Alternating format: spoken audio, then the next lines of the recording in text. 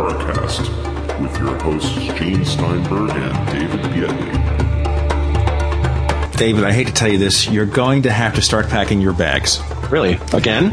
Well, yeah, you know how that happens. It seems here there's a story out there saying that the Andromeda Galaxy might snatch our solar system from the Milky Way galaxy. Really? They're repossessing us? That's right. Maybe the Milky Way galaxy didn't pay their rent on time. Yeah, the lease is up. The lease is up and they're coming to get us. But now, wait a minute. Somebody better call David Sceurman, because he says he can get to Andromeda in no time. It looks like Andromeda is coming to us. Oh, it is? How does he get there in no time? What is his scheme? He's not using a New York City cab, that's for sure.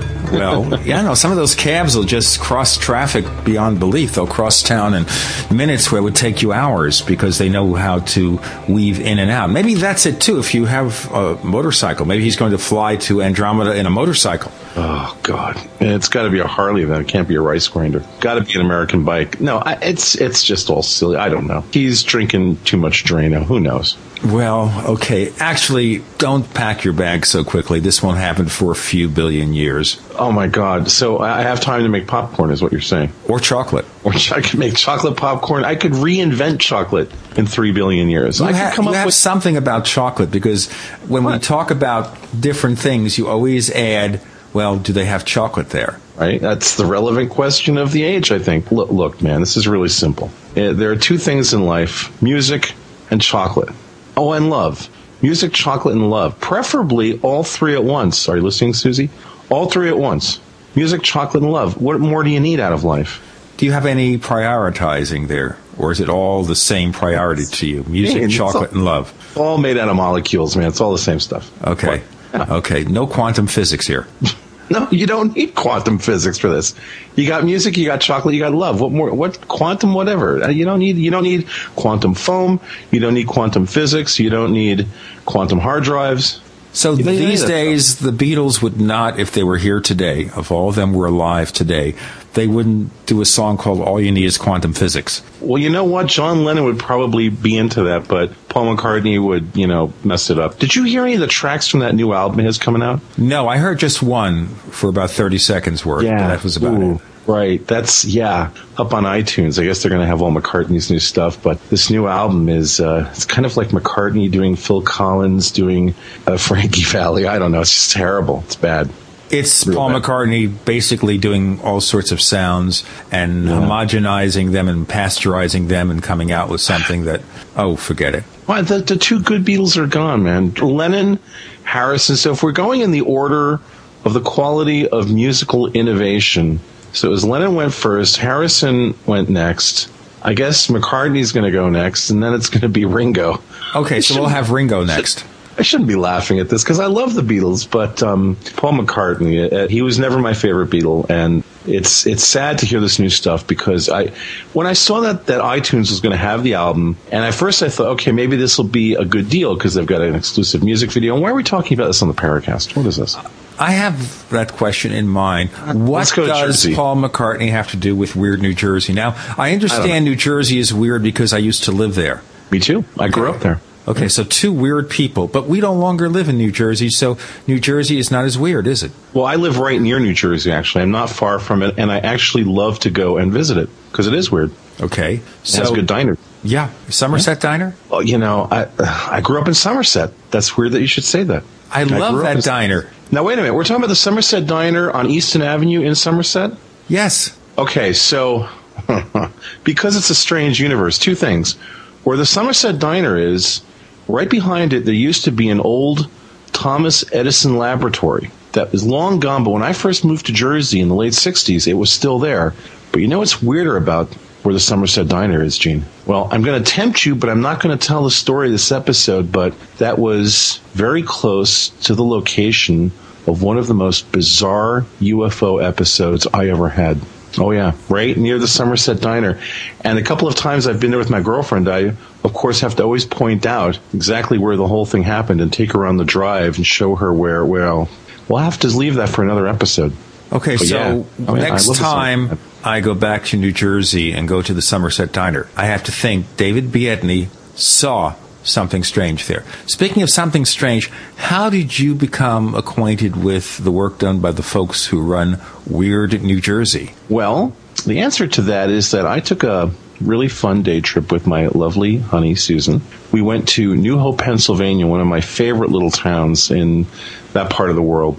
And we were in a bookstore in New Hope. And, of course, whenever I go to a town, I always seek out the local independent bookstore and spend at least a couple of hours there because I'm a bookaholic. And they had a magazine rack. And on this magazine rack were a few issues of this magazine called Weird New Jersey.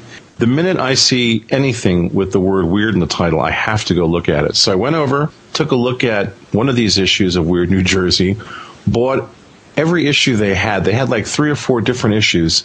I got all of them, and it's all I read for like 2 or 3 days. I just poured over these things. It is an absolutely fun, fantastic, and strange magazine, the ultimate bathroom read. And that's how I discovered Weird New Jersey. And it turns out then there was, I think it was either one of my birthdays or it might have been the holidays that Susan's kids got me, I think it was the Weird U.S. book, because these guys ended up starting to do books about weird states. And they've got a whole line of these things, and they're just really great. I mean, it's just a really fun magazine. The books are fantastic. And these guys are, well, if they're half as much fun on the air as they are in the printed word, we're going to have a heck of an episode. And that's coming up next on The Paracast. I have a feeling we're not in Kansas anymore. We have William Burns, the publisher of UFO Magazine, on the line. William, can you give us an offer for our readers about getting the magazine? Yes, I sure can. Here's an offer for your listener. We have a special 5-issue introductory offer for first-time subscribers, $19.95 for your first 5 issues. Not available anywhere else but on the Paracast. So, Bill, how do they place the order? People can place orders by going to www.ufomag.com.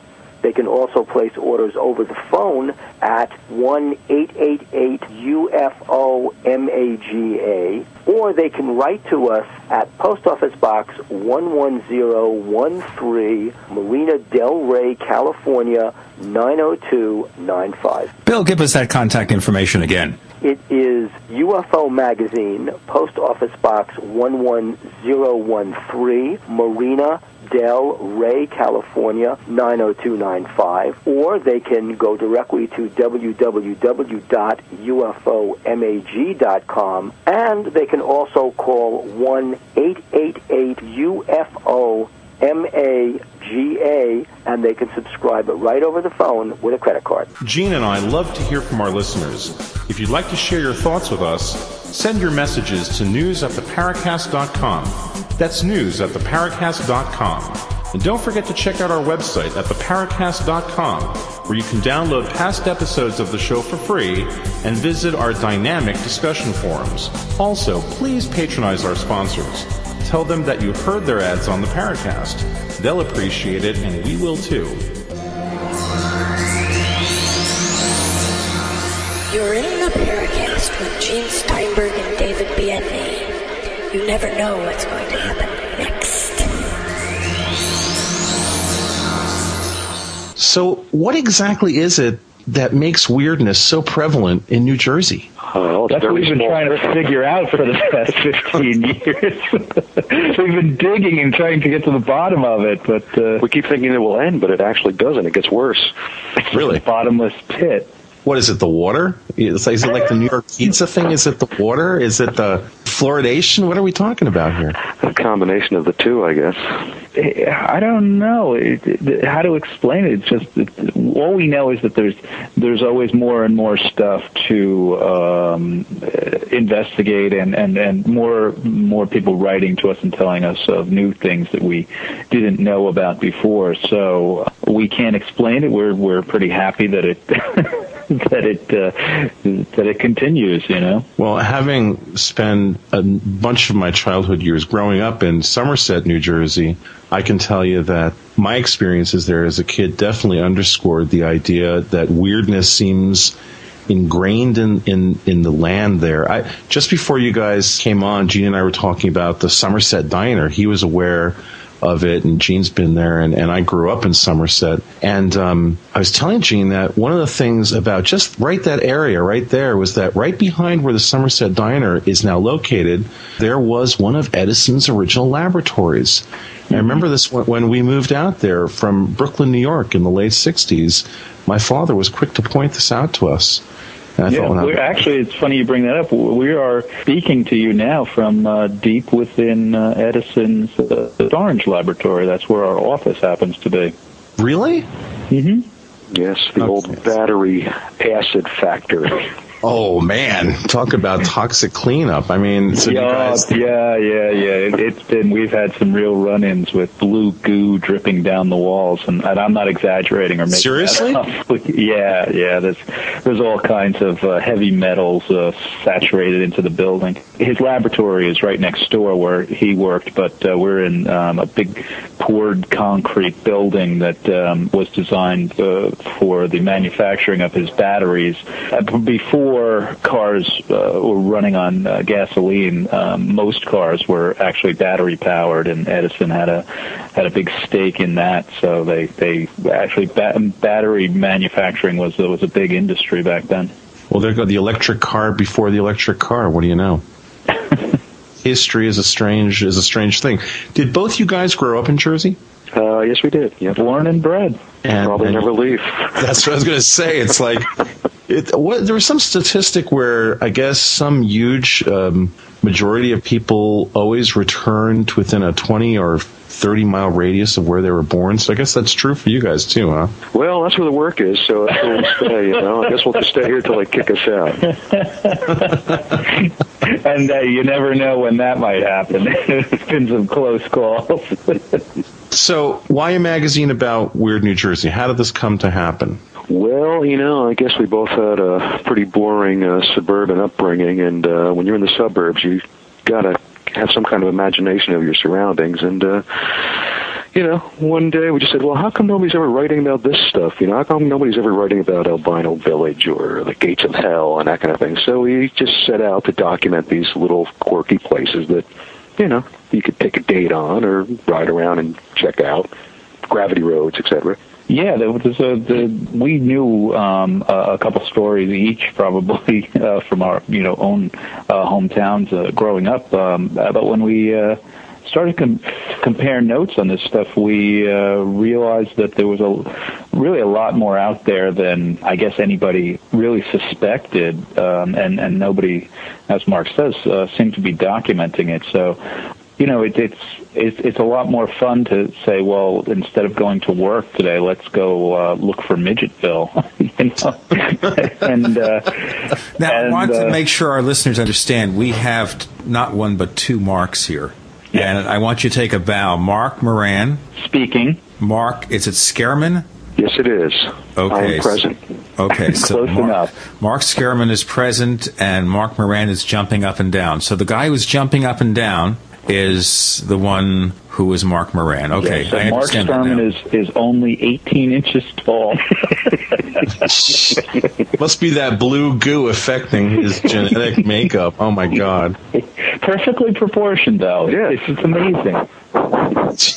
So he's not like a Ken doll, is he? Anatomically correct. He's like a Ken doll, except he is complete with genitalia. I think the dog suddenly has decided to chime in there. We have to watch the dog's helping out. You heard the word genitalia. That's 2 times for that word on the show, which has never happened. The word's never been uttered, so it's been uttered twice within just like a minute. That's good. And the dog. Are you sure Opie and Anthony started this way? They might end this way. As long as you guys don't end that way, you're okay. No, we're not going to go to... actually, I have a strange, weird tie to Opie and Anthony, so we're not even going to talk about that, because that just gets too weird, and that'll take us to Weird California, and we got a book on that. Well, I can tell you some things you're missing in that book, but we'll talk about that. Well, yeah, it is. We did have to make some omissions. It's quite a large, diverse, and very strange state. We tried to represent it as best we could in a single book, but there probably is 2 or 3 books that you could get out of that state.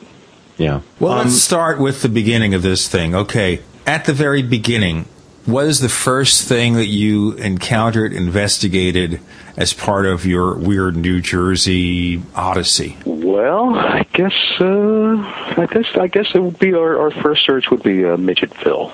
So we set out to find. Now, most people listening can assume what that is, but for those folks who don't have a Midgetville in their state, it's a fabled land where an ice community of little people live in seclusion, and all of the buildings and street signs and so forth are scaled down to their proportions to make life more convenient for them. And it was always rumored that there was a Midgetville here in New Jersey, as there are. We found that there were actually rumors of Midgetvilles in several states outside New Jersey, including Utah, California, Virginia, Pennsylvania. But of course, we didn't know that at the time. We were working in sort of a intellectual vacuum. As, like I said, this was before the internet really blossomed, and before we started doing our own research. So we just took the best leads we could find and went out looking for this for ourselves, really out of our own curiosity. And all of these things, Albino Village and the Hooker Man lights and things like that, it was all stuff that we just went out to see out of our own curiosity. And I happened to be a photographer, and Mark was a publisher, so if we were going, we documented it, and really for no other apparent reason than to satisfy our own curiosity and to maybe put it into a newsletter, sort of a document. Yeah, we didn't realize it was going to be as popular as it has become. It's almost, the magazine, we're just put out our 28th issue now, and it seems to really have a life of its own. We don't even get to put stuff in it anymore. There's so many people writing stuff, their own adventures. Most of your stuff then is user contributions? No, but I'll say a lot of it, we like to get a lot of people's voice in the magazine. That's really what it's all about. It's not just like, two guys' opinions. It's bigger than that. The magazine, it differs from the books in that the magazine has become almost like a community bulletin board of people bouncing stories off of us, and then we'll print them, and then other people will have a conversation. It opens up a dialogue about unusual things in the state. Whereas the books, we collect a lot of that material and then write it up, put it into a sort of cohesive format to explain the story to people, and then we'll often throw in a lot of the those reader letters that we get, so that people, after they've heard the story, can compare different versions of it. That because the same story can be told a lot of different ways, and usually is, because most of these stories are really true to the form folklore, in that they're passed on by word of mouth. So, as you know, in any game of telephone, those stories do change along the way, and then we're actually we like to see the variations on the theme. So, we include that sort of material in the books as well. So, did you find Midgetville? We actually found 4 of them.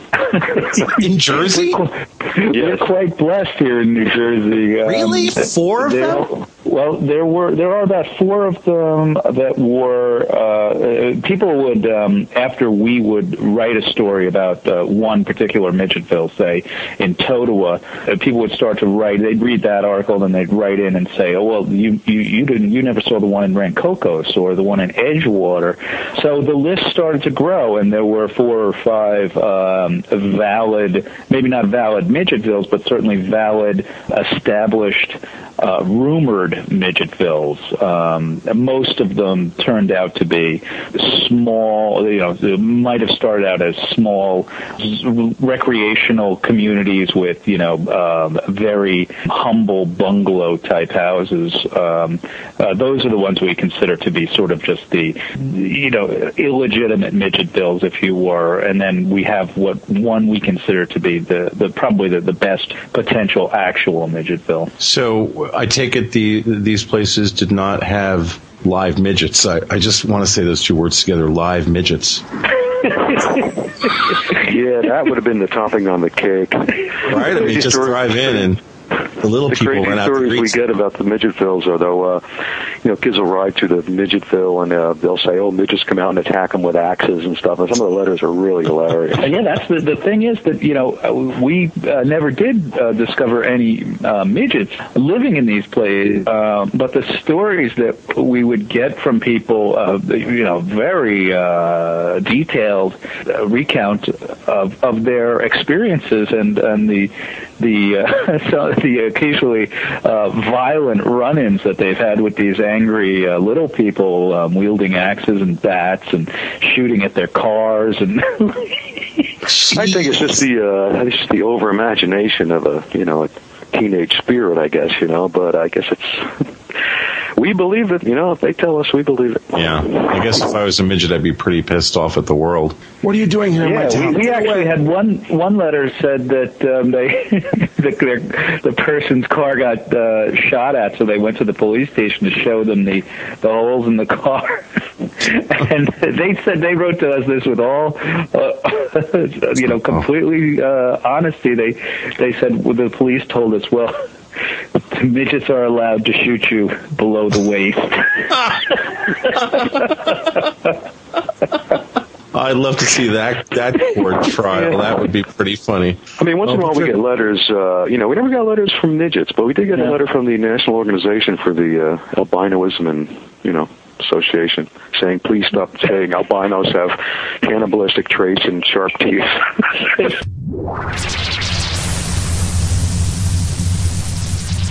We want to hear from you. If you have a comment or question about the Paracast, send it to news@theparacast.com. That's news@theparacast.com. And don't forget to visit our forums where you can talk to fellow listeners and Gene and David. Just go to theparacast.com and click on the forum links. That's the forum links at theparacast.com.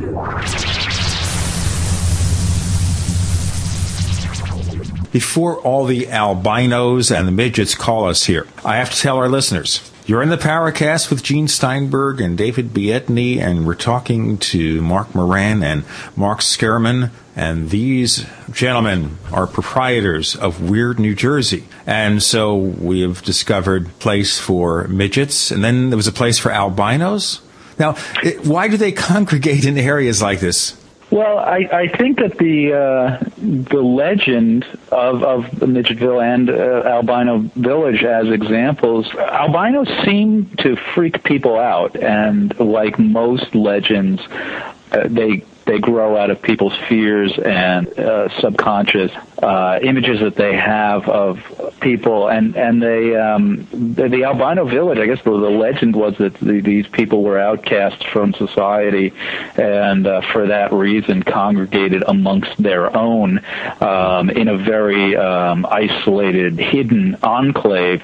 These are just two examples. I mean, these are examples from our chapters that we have in our books called Fabled People and Places, and there are examples of this all over the country. In addition to in Connecticut, you have the frog people, where people have sworn to us up and down that that late at night, if you go into the supermarkets, you can see that's when the frog people come out, so that people won't see them. So they go to the all-night supermarket, and they're a inbred group of people who live down a very isolated road up there near Danbury. But these little alleged fabled communities can be found all over them. I mean, you have the Melonheads. It just goes on. The list goes on and on. It sounds almost like a circus. Yeah, and you know what? Speaking of circuses, in a less sort of legendary and more realistic sense, you could relate this story to Gibsonton in Florida, where all of the sideshow performers actually did create a community for themselves, where people with incredible physical deformities would feel at home amongst each other, and they could feel comfortable and not be subject to ridicule, and they lived there quite happily for some of them are still there. I mean, it's still a show business town. See, I always thought that place was Palm Springs, and I got that impression when I went to Sonny Bono's funeral and stole the media sign. But that's a long story I won't get into now.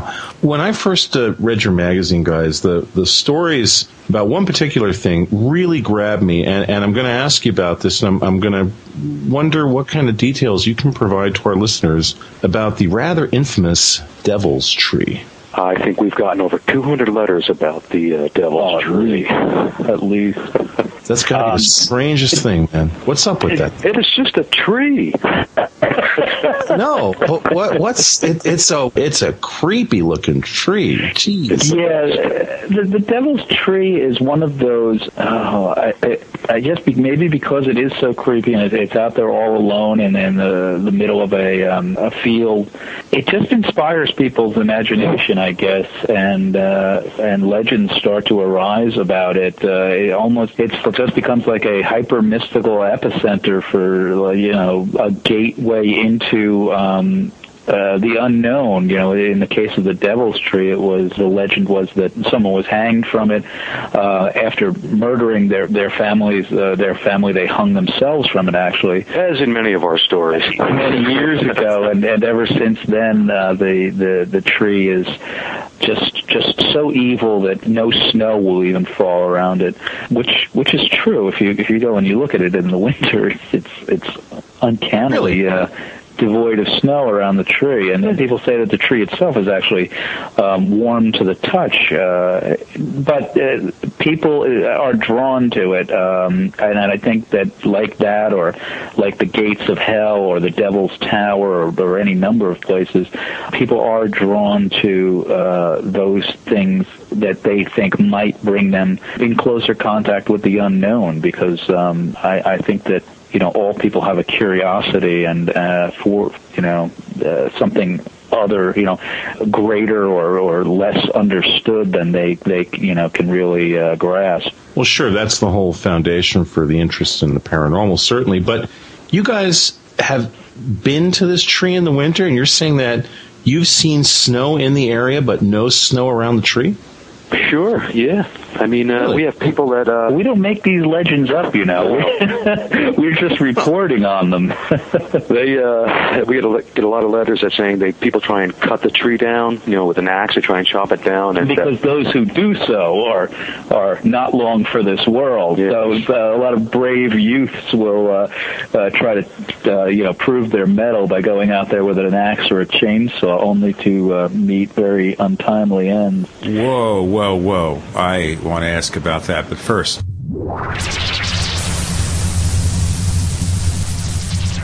We want to hear from you. If you have a comment or question about the Paracast, send it to news@theparacast.com. That's news@theparacast.com. And don't forget to visit our forums where you can talk to fellow listeners and Gene and Data. Just go to theparacast.com and click on the forum links. That's the forum links at theparacast.com.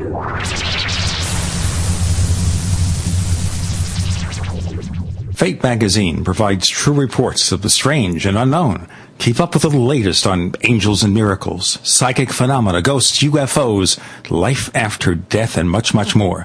To receive your free issue of Fate magazine, call now at 1-800-728-2730 or visit their website at www.fatemag.com. That's 1-800-728-2730 or www.fatemag.com. What are you waiting for? Your fate awaits. Gene and I love to hear from our listeners. If you'd like to share your thoughts with us, send your messages to news@theparacast.com. That's news@theparacast.com. And don't forget to check out our website at theparacast.com, where you can download past episodes of the show for free and visit our dynamic discussion forums. Also, please patronize our sponsors. Tell them that you heard their ads on the Paracast. They'll appreciate it, and we will too.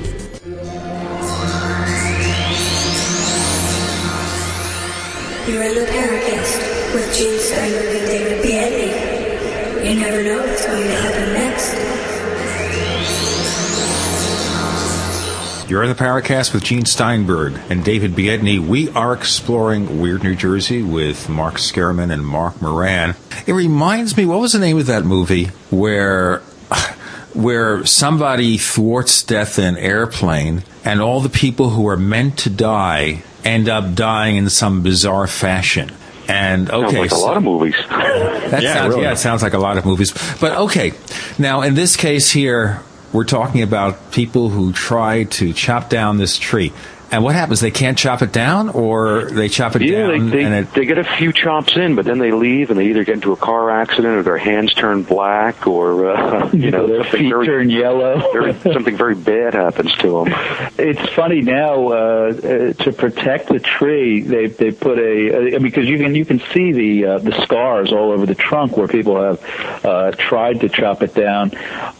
They've recently put up a chain link fence, and they haven't put that around the tree like you would expect. They've actually, it's sort of a skirt that the tree wears. It's right up against the bark all the way around it so that people won't mess with it anymore. Now, who owns the property this tree's on, guys? We're not sure. It's right on the edge of, a country bend, so to speak, so I'm sure somebody owns it. Yeah, they've never come out of the woodwork, as it were. Nobody has ever claimed ownership of it. But I'll tell you, if I own that tree, I would set up a little stand and charge 50 cents admission to come in and touch it. That's right. At this point, it'd be more like $2. You could rent a hatchet for a little extra. Now, do you sell burial insurance, too? Well, it is next to a big field. I've got to imagine that the people who live near this thing, I mean, I actually went and looked this thing up on Google Earth, and there are some houses not too far away. I would imagine these people have got to be a little freaked out by folks constantly trooping up to this thing, right? Well, New Jersey landscape is changing quite a bit with development. Now there are houses that aren't too far away. That wasn't the case when we originally investigated the tree. Actually, the only person who was within any distance of it was one old man who really lived without any sort of modern conveniences. He lived, he styled his life after Thomas Jefferson, so anything that was invented after the time of Thomas Jefferson, he didn't partake in. He lived in an old farmhouse, and he wouldn't pay taxes or get a driver's license or anything like this. So he was sort of the local hero or villain, depending on, who you were asking, but he was the only one who lived anywhere near the Devil's Tree, and that used to freak people out as well, because when you drove by his house on the way to the Devil's Tree, you would see his huge plywood signs that he would have up railing against the government and just threatening the wrath of God against people on these crudely painted signs with huge crosses, and it was bizarre. He actually declared it his own Indian reservation. So that whole area was a little strange for more than one reason. One of the really strange things about the stories that people told about going to visit this thing was that they would then be engaged, after they'd go to the tree, then drive away, they'd be engaged in these chases with these phantom cars that would, try to run them down and then vanish. I mean, I assume you guys never personally encountered anything like that, did you? But I'm sure that has something to do with the houses that are close by. Yes, the legend was always that a black pickup truck would mysteriously appear in your rearview mirror as you were leaving after a visit from the Devil's Tree and menace you, try to run you off the road, and then disappear just as quickly as it had appeared. And we usually did our investigations during the day, because we wanted to get pictures of these things that we were visiting. So we never had a problem with the black truck, but we hear stories about it constantly. One of the things that we've not talked about enough on the Paracast, for my money, are hauntings. We've talked about this phenomenon a bit. I know that New Jersey is infamous for the vast number of homes that seem to exhibit signs of haunting, as is New York State, where I live. Have you guys personally, in the research work you've done, ever experienced anything of a haunting nature in a home that you guys were photographing or looking at? Well, we never caught any images on film. I did catch a doorknob move one time, but there was definitely strange feelings in certain houses you'd get.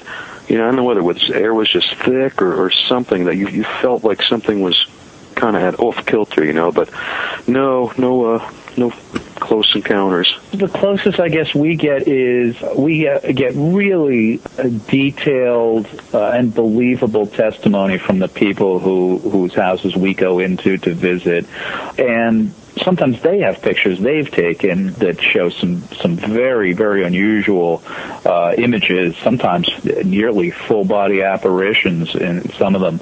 And these people have experienced things that really make you wonder, and you can tell by looking at them as they tell their story that they believe what they're saying 100%, and since it's always been our opinion that they don't have any reason to lie to us. We're not giving them anything for their story other than the satisfaction of hearing them out. You really have to wonder whether what they're saying is actually an authenticated paranormal experience. We had one house in Jersey that was great. They would have ball lightning come through the house and apparitions all the time. So they actually showed us this piece of paper one time. She had an old electric typewriter, and she said, "Well, see this? Well, the typewriter started typing one day, and the plug wasn't in the socket, and it just typed out all this it looked like gibberish code kind of stuff, but we always tried to figure out what it said, but we never could." And then that was the same house where they have the they showed us a picture from Christmas, about 1966 or something like that, and they had 4 kids, I think, and there was a 5th kid in the picture that nobody could identify standing at the Christmas tree, and then you could see right through the child. And it looked like a girl, and she was holding some kind of doll. Yeah, holding a doll or a teddy bear or something. It was totally bizarre. The husband there he collects Indian artifacts, and basically he just going to his own property. Yeah, he has about 4,000 of them up on the 3rd floor, and we kept saying, "Hey, Glenn, don't you think these robbing these graves might have something to do with this?" He goes, "Oh no, I think it's just underwater currents." Okay, underwater currents? Yeah, I think there's some kind of underground stream going through their house or something. As you guys were describing that photo, did I just get a creepy feeling. You said that 5th kid. I was like, oh. That was probably one of the better ghost photos that we have here from New Jersey. And the other one, really, really strange one. There's a historic building called the Van Wickle House where it was getting documented at some point. I forget what the year early, in the 20s perhaps, Mark? I think it was a WPA project. WPA, so it was in the 30s. They were documenting the house for WPA or the Library of Congress photos, and they took a picture of the mantle of the fireplace and the hearth, and just off to the side in a hallway, you can see this transparent little girl standing there. And this was not a case where people were looking for a ghost. They were just documenting a historic house, and the picture really is a great example of a ghost photo.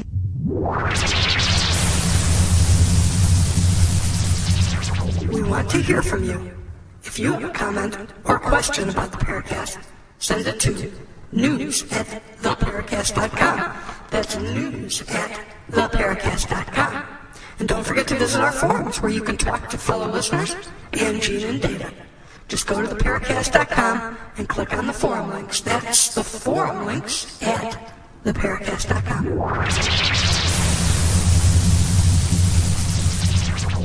You're in the Paracast with Gene Steinberg and David Biedny. We are exploring the slings and arrows of Weird New Jersey with Mark Moran and Mark Sceurman. And David, you were about to ask a question. I was just curious about when that photo would have been taken. The mantle photo, you mean? Yeah. Yeah. Probably about like Mark said, mid-1930s. We have another great one of somebody took a picture of a scoreboard down in Perth Amboy during a football game, and behind it is a cemetery. And when you look on one of the gravestones, you can see this transparent kid. It looks like he's in a Boy Scout uniform, just sitting on one of the gravestones. It's great. It's a really cool one. Jeez, another creepy one. So I'm looking on your website, and you have the most haunted house, the Thomas P. Hunt House. What can you tell us about? That's the one we were talking about. Yeah, that's the one we were talking about with the Christmas photo.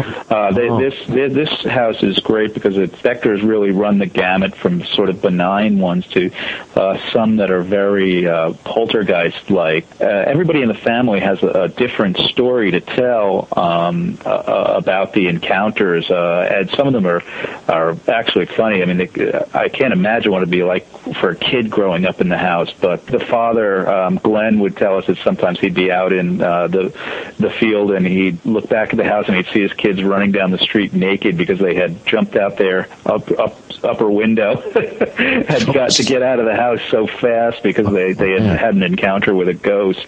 And like Mark said before, they'd be balls of light that just sort of would move about the house from room to room. And then what was that other one, the story that Jackie told, Mark? Yeah, Jackie was the wife, and she said one time Glenn was away on business, and she crawled into bed, and she said all of a sudden something crawled in behind her and like went up to her back, and she started making these like guttural sounds like through her back and everything, and she was so scared she didn't turn around, but she just like reached behind her to feel if she could see anything or feel anything, and she said it felt like coarse hair. Like jumped in bed with her. Some sort of hairy entity that was... I think she jumped out of the window then, too. And it was projecting its voice through her, and she was, I guess, channeling it, but it's an experience like that. Yeah, I don't know. But the odd thing is they love the house, and they don't want to move.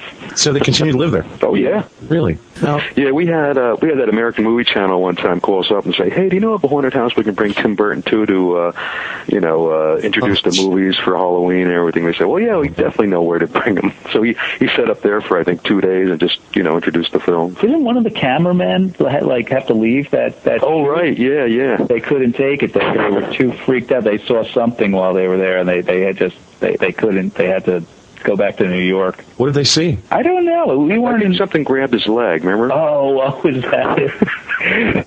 We suggested the house to them, and then they brought up Tim Burton, and he spent a couple of days up there introducing horror films for various nights of the week. We just dropped by and visited, and while we were there, they told us that the story that I guess by the second day, one of the camera people had already checked out.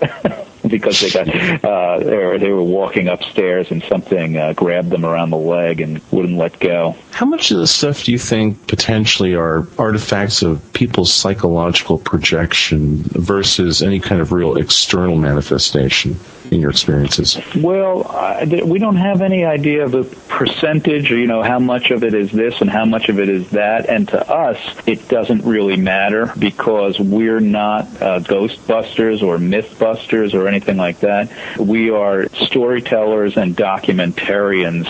So if the story is good and worth retelling, then that's all that we require.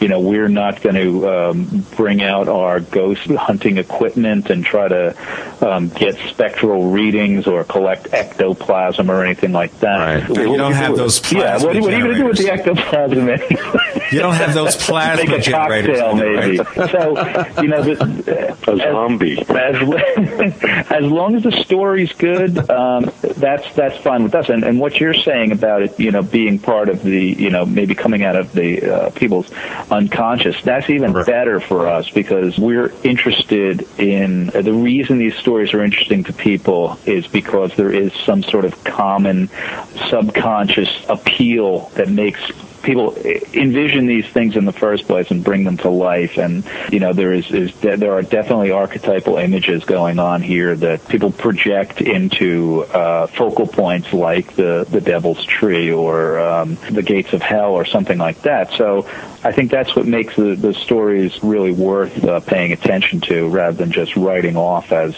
just product of an active imagination. So you're looking at this from a cultural point of view. Question, where do your own personal belief systems take you? I mean, what do you guys feel personally is potentially legitimate or not? Well, I tend to think that there is some kind of dimension between life and death that maybe people kind of get thrown into and don't know how to get out. I think there might be another dimension out there somewhere that we can't see with our physical beings. So I would say, yeah, I do believe in ghosts and something in that area. I would say that since I don't know, I can't prove or disprove anything one way or another. I sort of take like a wait and see attitude. We keep exploring this stuff because we don't know the answer, and we'd hopefully like to know more someday. But who knows? But that's just one small aspect of what we do, because it could our day could start off where we're talking about a ghost, and then at the end of the day we're just interviewing a guy who sits on the side of the road and waves at cars. So it really runs the gamut, and we don't focus too much on any one aspect of oddities. We really want anything that's weird, and it's always something different, and that's the beauty of weird. As long as it's unexpected and strange, then we call it weird. And so some days it's a ghost, and some days it's just a local nut. You want to just cast as wide a net as possible and grab all the crazy stuff that flies in, which leads me to one of the wackier stories I read about in your magazine. And I'd heard about this thing before I read about it in Weird, New Jersey, but that's that. And then I showed my girlfriend's kids, and they were just absolutely creeped out by that. Before we creep out our listeners, David.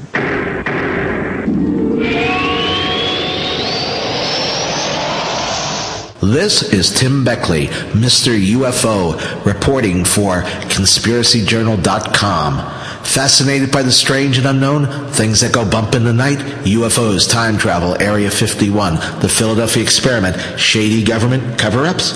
Don't be left out in the lunar cold. Sign up now for our weekly online newsletter and receive our snail mail catalogs. Go to ConspiracyJournal.com or email Tim Beckley at MrUFO@webtv.net. It's all out of this world. Gene and I love to hear from our listeners. If you'd like to share your thoughts with us, send your messages to news@theparacast.com. That's news@theparacast.com. And don't forget to check out our website at theparacast.com, where you can download past episodes of the show for free and visit our dynamic discussion forums. Also, please patronize our sponsors. Tell them that you heard their ads on the Paracast. They'll appreciate it, and we will too.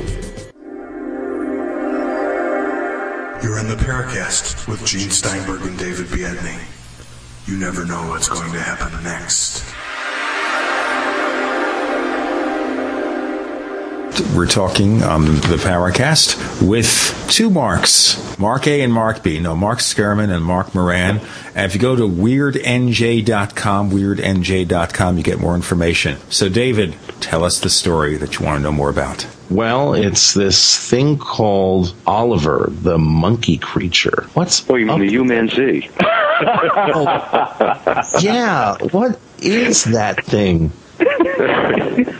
What's the deal with that? Well, come to find out, it is just an ape, but it just like to act human. Well, but an ape that looks like that, I mean, I've never seen a monkey that looks like that. It's just weird. Yeah, I think it's the missing link, of course. The missing stink, I heard. I mean, it would drink alcohol, it would make coffee. Sure, it would drive a tractor. It would smoke a couple packs of cigarettes a day. Nah, come on, seriously. What's the deal with that thing? They did tests on it. They always thought he had like one extra chromosome or something like that. But come to find out, he was all ape. He just had a human. He just sensibilities. Oh man, he got to be very old. Is Oliver still alive, Mark? believe he is, but he's in California now. Yeah, he's not in New Jersey anymore. And somewhere in the Northeast somewhere. But yeah, if he's still alive, he's very old.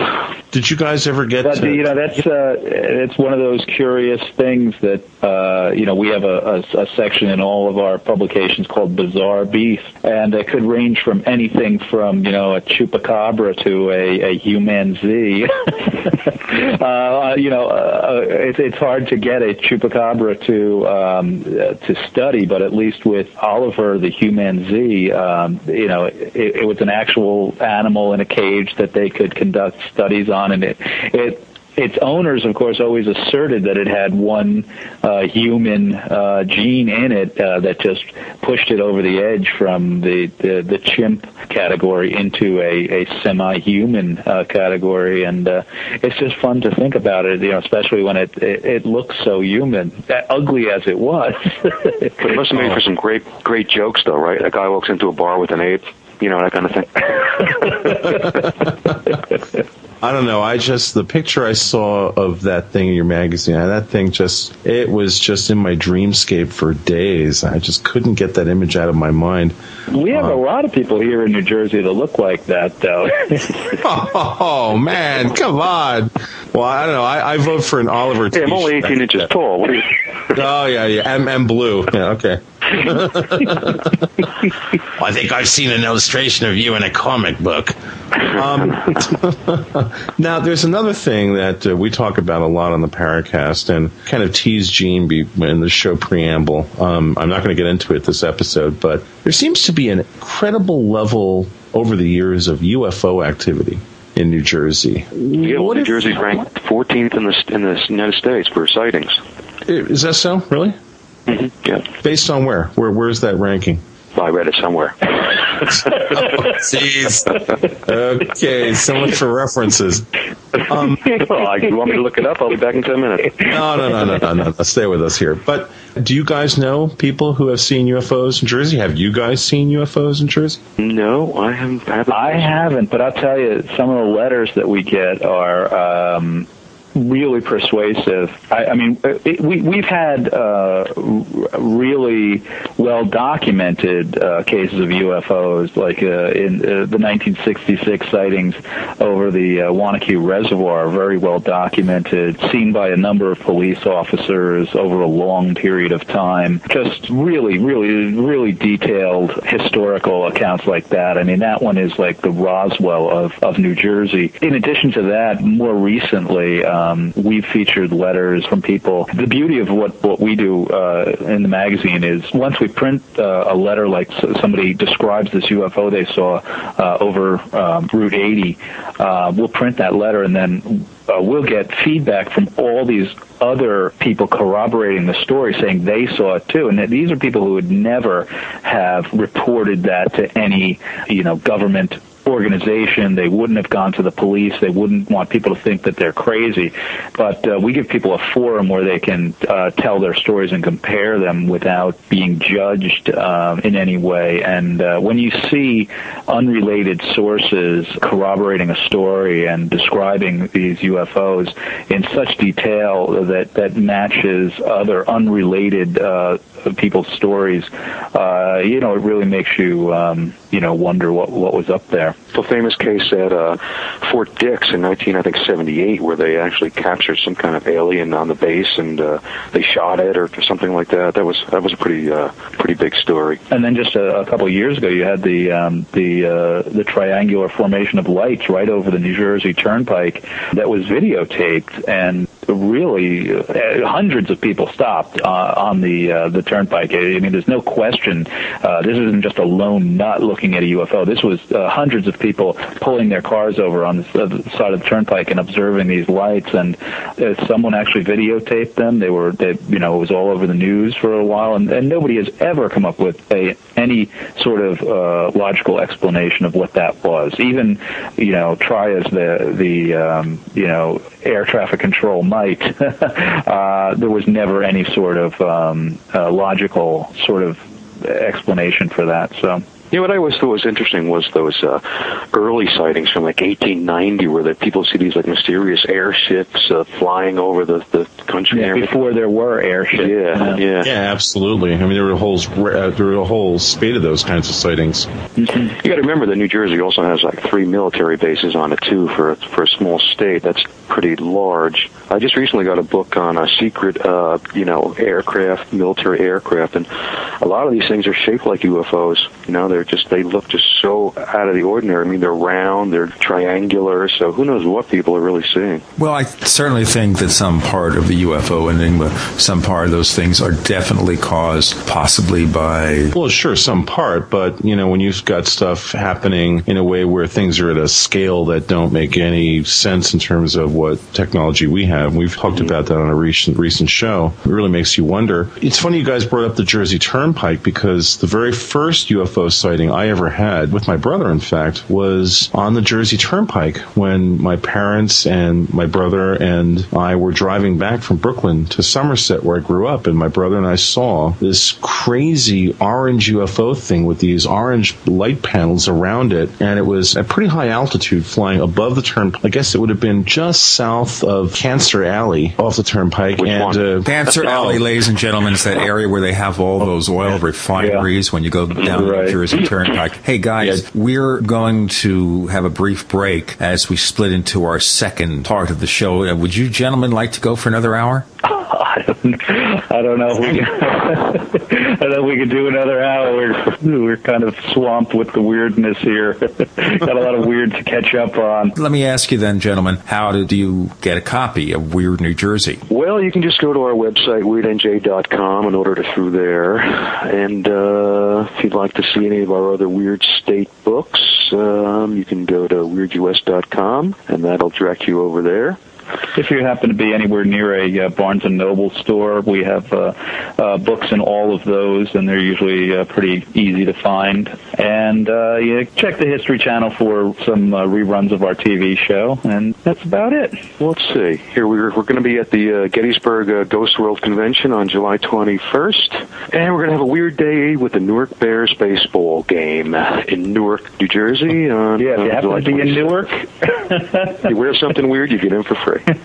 Oh, really? Well, actually, if you wear anything with the word weird on it, you can get in for free. I think I might have some items. Some books, and we're going to have fireworks, and a couple of our crazy local characters are going to show up and say hello, and it should be fun. Sounds like it's going to be downright weird, which is fun. I want to thank Mark Sceurman and Mark Moran of Weird New Jersey. Go to weirdnj.com. Thank you both for joining us on the Powercast. See you around. Thanks, Dave. Thanks, Gene. Thanks, Mark and Mark. Welcome back to the Paracast with Gene Steinberg and David Biedny. So, Dennis, before we get into the nitty-gritty here, we really want to know one more time about the special, amazing Roswell UFO Festival coming in July. So tell us something about that. Well, it's scheduled for July 5th to the 8th, and this is the 60th anniversary of the Roswell incident, which is hard to believe that 60 years later it's still hanging on and still being questioned, but that's the case with Roswell. And the first one was held back in 95, and then in 97 was the 50th anniversary, and at that time we had about 40,000 people come to Roswell, which pretty well doubled the population of Roswell for a week. And then the past few years it hasn't done real well attendance-wise or community involvement and things like that under the leadership of the UFO Museum, so the mayor decided for the 60th that the city would take it over, and he wanted it to be a family-oriented, fun festival in addition to the UFO stuff that'll be here, and put together a committee back in September of last year, and asked me to be on the committee to help promote the festival and to use my knowledge with ufology and my contacts with different people. So we started meeting every Friday, and the meetings run about 3 hours each week as we plan all the activities for the upcoming festival. And it's going to be big, there's no doubt about it, based already on hotel rooms. Roswell has about 1,100 rooms available, of which I have already taken 76 of them for speakers and VIPs that are coming in. So anybody that's planning on coming should probably make their reservations fairly quickly. There are a few other places they can stay other than Roswell. Artesia, New Mexico is about 30 miles south of here. Ruidoso in the mountains is about an hour away from Roswell. So there are other locations where people can stay. What we have planned is about 25 or 30 different speakers to talk about ufology and different aspects of it, including Greg Bishop, Stephen Bassett, Richard Dolan, Adam Golightly, John Greenewald Jr., Michael Heiser, Tom Horn, Nick Redfern, John Rhodes, Peter Robbins, Rob Simone, and myself, and several others. We have so many speakers actually planned that we're going to have 2 venues. The main speakers will be speaking in the Art Museum, which is directly adjacent to the Convention Center here in Roswell, just a few steps away, which seats about 150 people in the auditorium. And then in the convention center itself, there are breakout rooms where some of the speakers will be doing some free lectures. So the visitors will have to decide who they want to see and who they want to hear. Okay, so this could be kind of a simultaneous deal here. Yeah, we're running 4 days, about 8 or 9 hours a day of solid speakers for the UFO people that are interested in ufology. And the museum, the UFO museum, is not working with the city this year. They're doing their own thing and have their own speakers set up for some reason. But there'll actually be probably 50 to 60 different speakers in town, either at the convention center or at the UFO museum. Dean Haglund, better known as Langley from the X-Files, will be here and visiting with the people. Peter Lifskin, who is an astrophotographer and stargazer and lifelong student of the sky, will be here. And the activities that the mayor wanted for the public, for those people who are not interested in ufology, there'll be a lot to do other than the UFO stuff. That will include on the 4th of July, and I talked to the mayor about this, that we needed to remember what the 4th of July really is. It's not about UFOs. It's Independence Day, and it's a way we can honor that and our military people. So the churches here in town have decided to do their thing on July 4th with concerts and different things, and then that night we'll have the big, well-known fireworks display, which is always good. Some of the other activities planned, we're bringing in Murphy Brothers Exhibition Carnival, which does the New Mexico and Missouri State Fair. This is one of the bigger carnivals in the country. We will have musical entertainment by Alan Parsons Project, a couple of nights of concerts, laser shows with the concerts, and like I said, Dean Haglund will be here. Doug Oak, who is introducing a new book. We have helicopter rides, hot air balloon rides, alien costume contest. Then the night parade, which is always fun because it's nothing but a bunch of woo-woos that get together and put on a parade. That night, and also the night of the concerts, if people will look to the east, there will probably be a UFO visible at about 5,000 feet. I've been in contact with them, and they're willing to come this year and make an appearance. So that's something that people should look forward to. We have a theatrical play. We have marathon running events, static air displays. Down at the airport, we're going to bring in one of the airplanes from the movie Toro, Toro, Toro with the Japanese airplane. There'll be hang gliders, parachutists, and some static display of Black Hawk helicopters and different aircraft. So a lot going on those 4 days, and the mayor's hope that there'll be so much activity that people will have to come back to Roswell. And of course, that's what he's looking at. He's looking at the revenue end of this, and that's big business for Roswell. Anybody that's been here knows that all the storefronts downtown have aliens in the windows, and the street lights have alien eyes on them on the globes. We have the only McDonald's restaurant in the world that's shaped like a flying saucer. Our Walmart has aliens on the front of the building. So it's kind of a unique place, but you mentioned Roswell and automatically UFOs come to mind. Dennis, I'm listening to this. Sounds like a lot of fun, and it sounds like the kind of thing that I know that I'd want to go to, this kind of an event. But that said, as you're describing this, I'm just going to play devil's advocate for a moment because that's I know where you're going. Well, I mean, yeah, you do know where I agree. I'm going. You know, there are people who are going to sit there and say, well, based on what you're describing, it sounds like there is a sense of trying to inject fun into this topic, and that's fine, but when, you know, you just said, oh, there's going to be a UFO 5,000 feet, and I think that some of the more skeptical members of our listening audience would hear this and say, this is perhaps not helping the argument for serious discussion about what really happened at Roswell. What would you say to them? That comes up all the time, and as a serious researcher, which I consider myself, I have problems with the festival activity part of it. However, living here, I also realize the revenue that it generates. Mm-hmm. And it's hard for me as a researcher to buy into all this, and at the meetings I'm not too popular sometimes when they go off on their tangent on this stuff, but I have to understand that this is the biggest event in Roswell all year long, and for those that are interested in the UFO subject, we have plenty for them. If they don't want to go to the carnival or to the concerts, that's fine. And those people that it draws to Roswell for the carnival probably wouldn't be going to the UFO events anyway. So it's really two separate venues at two separate locations, but we think it gives a broad opportunity for anybody that wants to come to Roswell for whatever reason, be it the UFOs or be it the other part of it. So if I'm coming to Roswell to talk about UFOs, and if I came to you and said, Dennis, who should we go to that is alive from that episode that was perhaps as close as possible to the goings-on in 1947? Who should we go speak to? Who are the most compelling, still living witnesses to any of what supposedly happened in 1947? Well, and I'll probably get in trouble for saying this, but Jesse Marcel Jr. is a first-hand witness. His daddy was the intelligence officer. Right, he's been on our show. He's a great guy. Jesse's coming out with a book this summer. He's written his first book, and it'll be coming out during July. His publicist called me and asked if Jesse is scheduled to do a lecture at the UFO Museum and sell the books there. And the publicist wanted to also book him at the Civic Center with us, with the City Festival, to do the same thing. And I told him, you're going to have a problem with the museum doing that. He said, no, I'll handle that. So he contacted the museum and called me back and said, sure enough, if we go to the city, we're told that we're not permitted at the UFO Museum. Hey, before we go into that, and that's another subject almost entirely,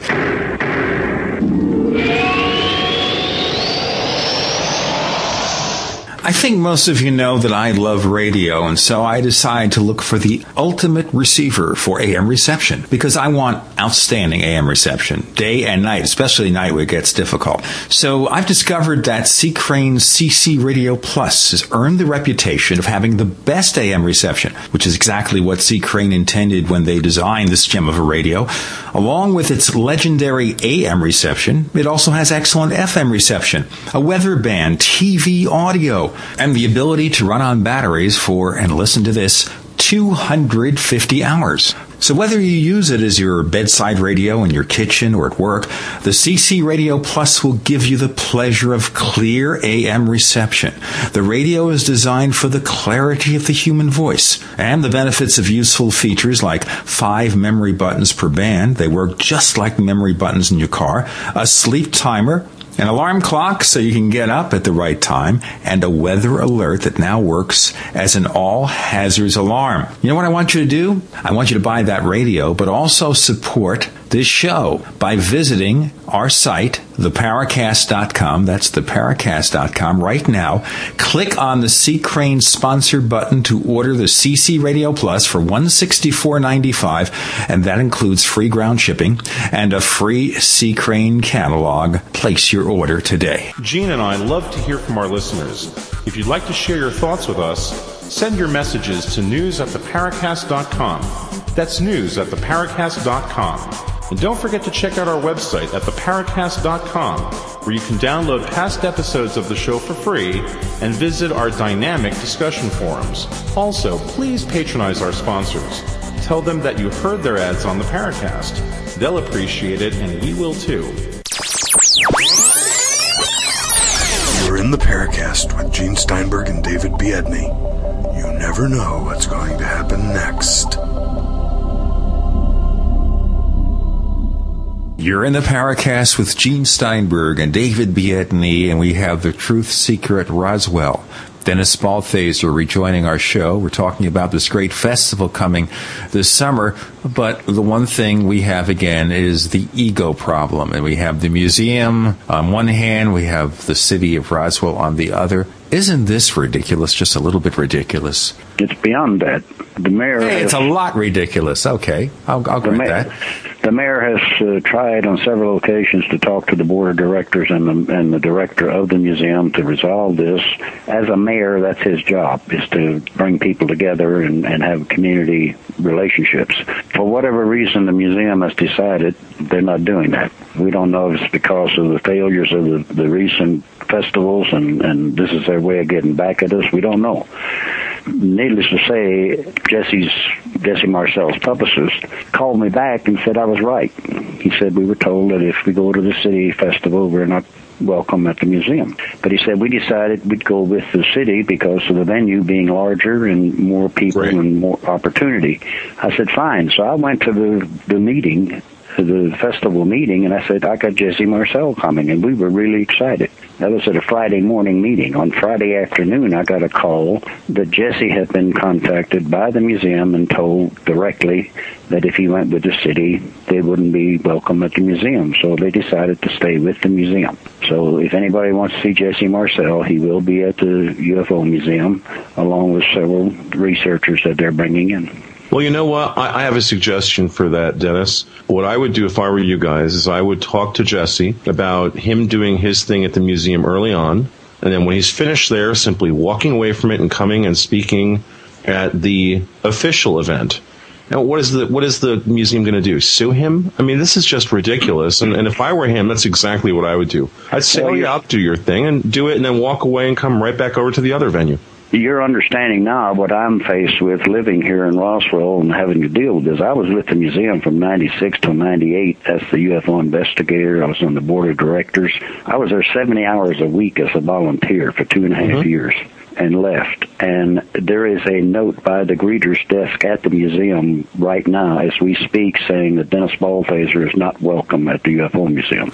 Oh, that's just silly. That's childish. Oh, come on. Now, I agree with what David said. I agree, really, that would be the biggest thing to do, which is to go ahead and tell Jesse Marcel Jr. do your speech, then come over to us, and you can be a surprise guest, whatever, and just tell these people where to go, how to get there, and to stop this nonsense. I told his publicist, I said, you're welcome to come to the convention center anytime you want. Just let us know you're coming, and we'll fit you in somewhere. I know of 2 other researchers that were told the same thing, that if they have anything to do with the city, that they're not permitted to go to the museum. Hopefully this will resolve itself in the next year or so. It's hard for me to understand how the board can continue, their board can continue to support this type of thinking, but that's the museum is a big revenue generator for the city, and maybe that's the reason the city doesn't do anything. My suggestion to the mayor was that the lodger's tax be shut off. If they're not going to work with the city, they're not entitled to lodger's tax. There's several things that can be done, but right now we want to get the festival done and bring people here to have a good time, and hopefully the other stuff will not filter into it. And hopefully not run into a situation like this where you end up with these people and their nasty egos, and maybe something like with Jesse Marcel. Of course, now that I've said it on the air and David has said it on the air, they will probably have an armed guard to stop him or something. I don't know. Okay, we're going to stop it, and now this is going to make the national wires as they... James Carrion is head of MUFON, the International Organization Mutual UFO Network, and I've been in contact with him, and he is also scheduled to speak at the museum. And I told him, I said, well, you're welcome to come. He said, well, I'm coming. He said, I'm representing MUFON as an international group, and I will be at both places.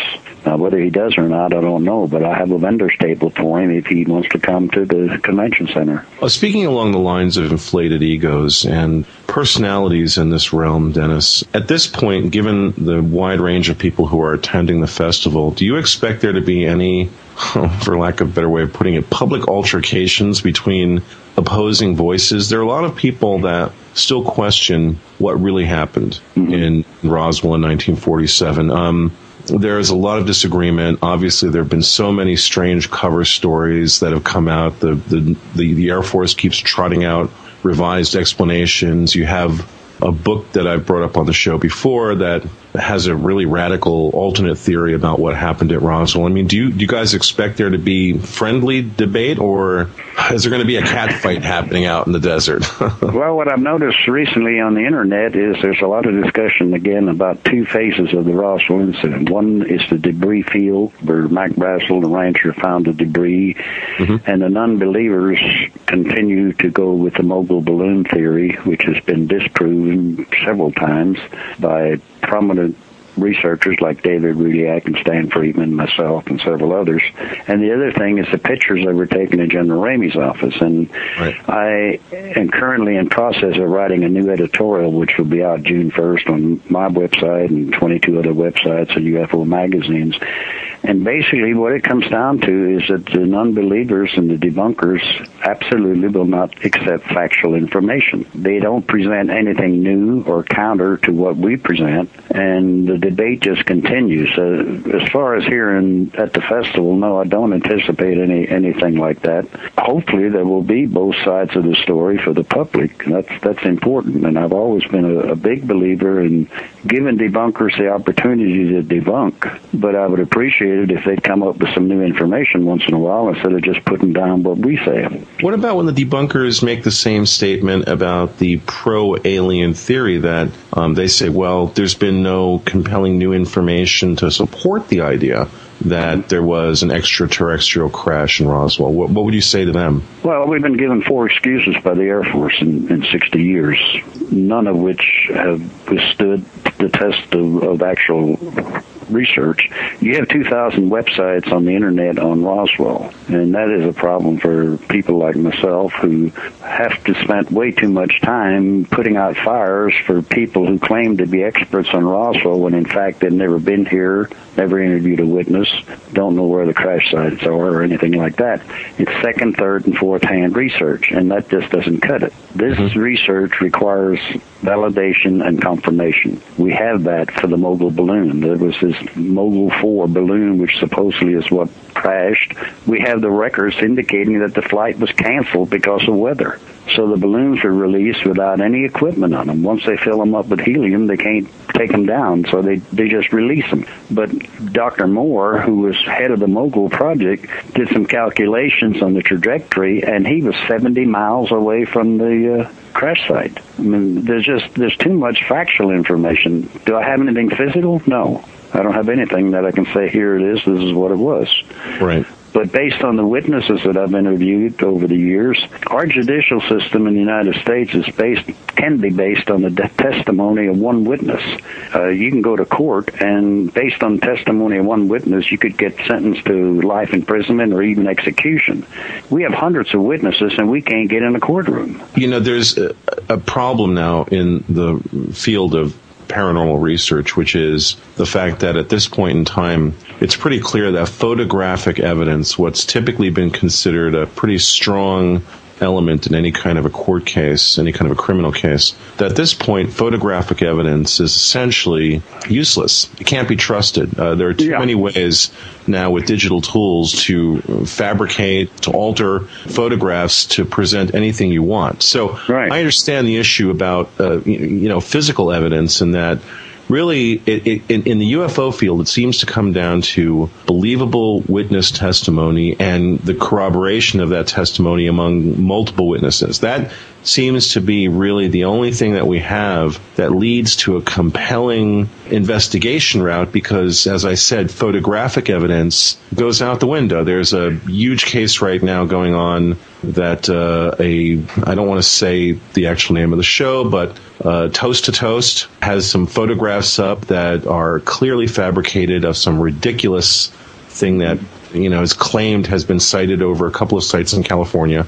It's created a tremendous amount of discussion and debate on the internet, and there are people who simply believe that this thing is genuine extraterrestrial technology when image experts like myself have stated emphatically and absolutely that this thing is a fabrication.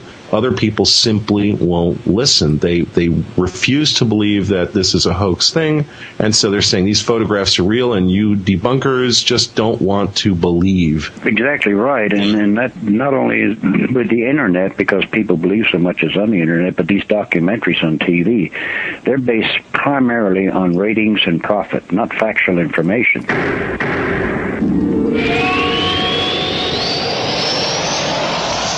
If you're looking for a better way to present or collaborate during your conference calls, your solution is simple. Web conferencing with GoToMeeting. During your call, everyone logs on to GoToMeeting.com, and your computer screen shows up on their computer screens. It's like you're all in the same room. GoToMeeting is perfect for sales or product demos, training, or real-time collaboration. Plus, you're not charged per minute like other providers. You can meet as often as you want, for as long as you need. With GoToMeeting, you can meet with anyone, anywhere, without leaving your office. You'll not only save time, but money too. See for yourself. Try GoToMeeting free for 45 days. Just visit GoToMeeting.com/podcast. That's GoToMeeting.com/podcast. Try GoToMeeting today. Gene and I love to hear from our listeners. If you'd like to share your thoughts with us, send your messages to news@theparacast.com. That's news@theparacast.com. And don't forget to check out our website at theparacast.com, where you can download past episodes of the show for free and visit our dynamic discussion forums. Also, please patronize our sponsors. Tell them that you heard their ads on the Paracast. They'll appreciate it, and we will too.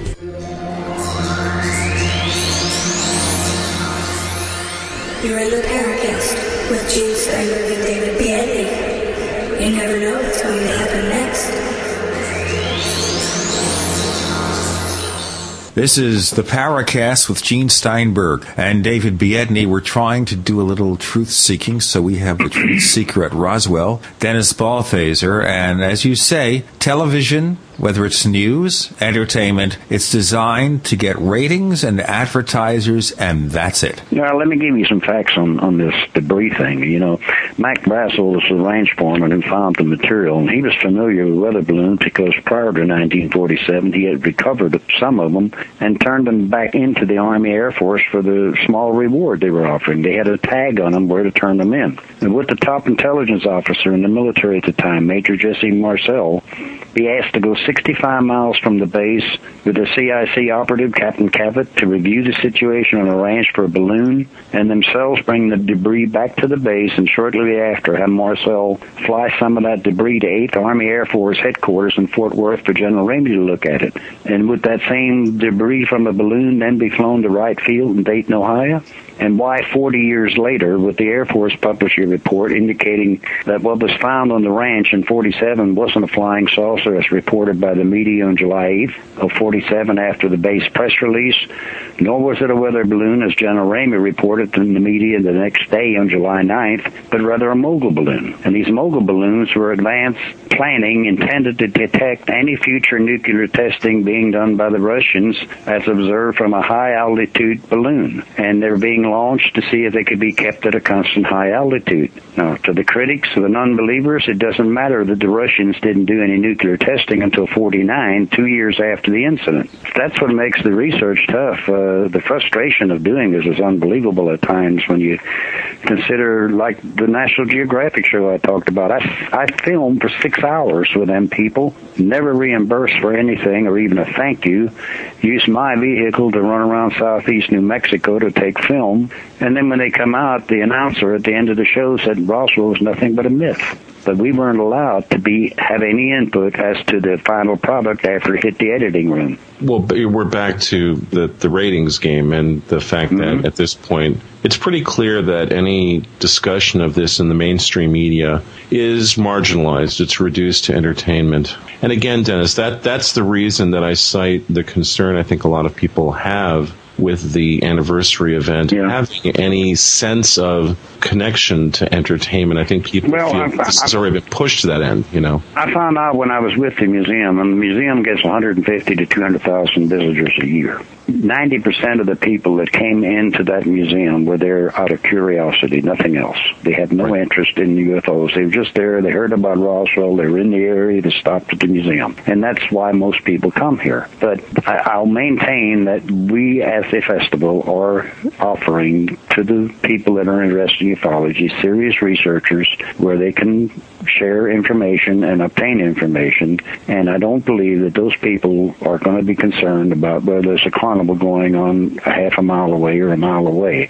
I think the people that are serious about the research will do that, and the others will do the carnival atmosphere. I want to go back to the actual event for a moment, Dennis, and I want to ask you a question. Okay. So we have on July 8th, 1947, the press release talking about a retrieved crashed flying disc. And then within, a day or two, we have a retraction from the Air Force. We have a statement that, no, this was not what it appeared to be. Just forget about that. Now, here's the question. At that time, in the Air Force, what would have been the power mechanism, what would have been the decision-making mechanism that would have been prepared to take a statement like this and to deny it? If indeed we have here a genuine episode, how is it that the Air Force would, A, allow there to be a press release on one day and then the next day or a couple of days later retract that? How would this have actually gone down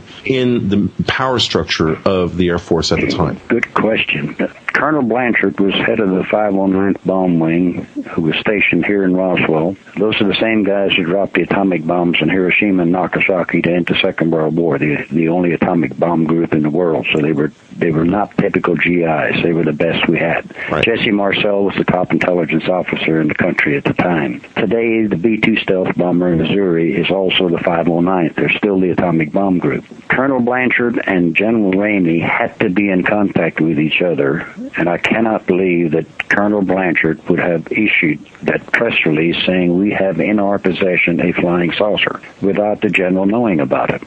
Right. And the information that we've gathered so far, based on the pictures taken in Ramey's office where he's holding that piece of paper, teletype says victims of the wreck. The community of ufology, of researchers, agree that the words victims of the wreck is on there, and also some reference to a cover story about a balloon. Whether that information came down from Washington or General Ramey, 8th Air Force, made the decision, we don't know. But we do know that Major Marcel went on to become a light colonel. We also know that Colonel Blanchard went on to become a 4-star general at the Pentagon, considered for Joint Chiefs of Staff.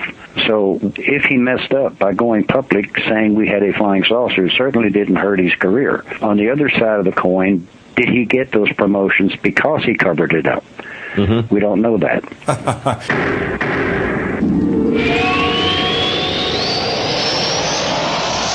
For 58 years, Fate has provided true reports of the strange and unknown. Fate brings you the latest in all aspects of the paranormal, like angels and miracles, psychic phenomena, ghosts, UFOs, and much, much more. To receive your complimentary Fate magazine, call now at 1-800-728-2730 or visit their website at www.fatemag.com. That's 1-800-728-2730 or www.fatemag.com. What are you waiting for? Your fate awaits. Gene and I love to hear from our listeners. If you'd like to share your thoughts with us, send your messages to news@theparacast.com. That's news@theparacast.com. And don't forget to check out our website at theparacast.com, where you can download past episodes of the show for free and visit our dynamic discussion forums. Also, please patronize our sponsors. Tell them that you heard their ads on the Paracast. They'll appreciate it, and we will too. You're in the Paracast with Gene Steinberg and David Biedney. You never know what's going to happen next.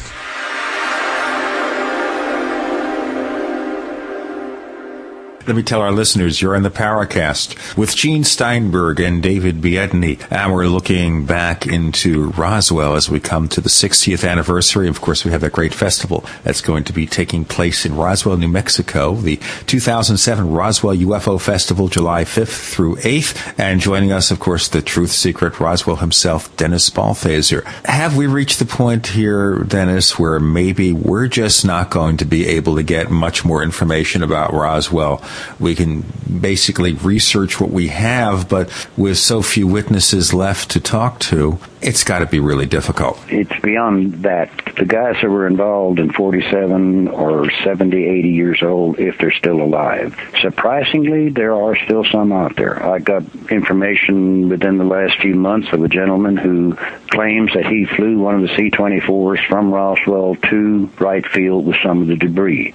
I've been in contact with him. I'm trying to get his military records out of St. Louis to verify that he was in the service when he said he was and where he was, whatever information is available. But he claims that he was flying freight out of the Pacific for 9 years for the Air Force and was told to report to California and drop a load and report to Roswell, which he did. They loaded him up here in Roswell in July 1947, flew to Wright Field in Dayton, Ohio, opened a hangar, and there was another C-24 inside being unloaded.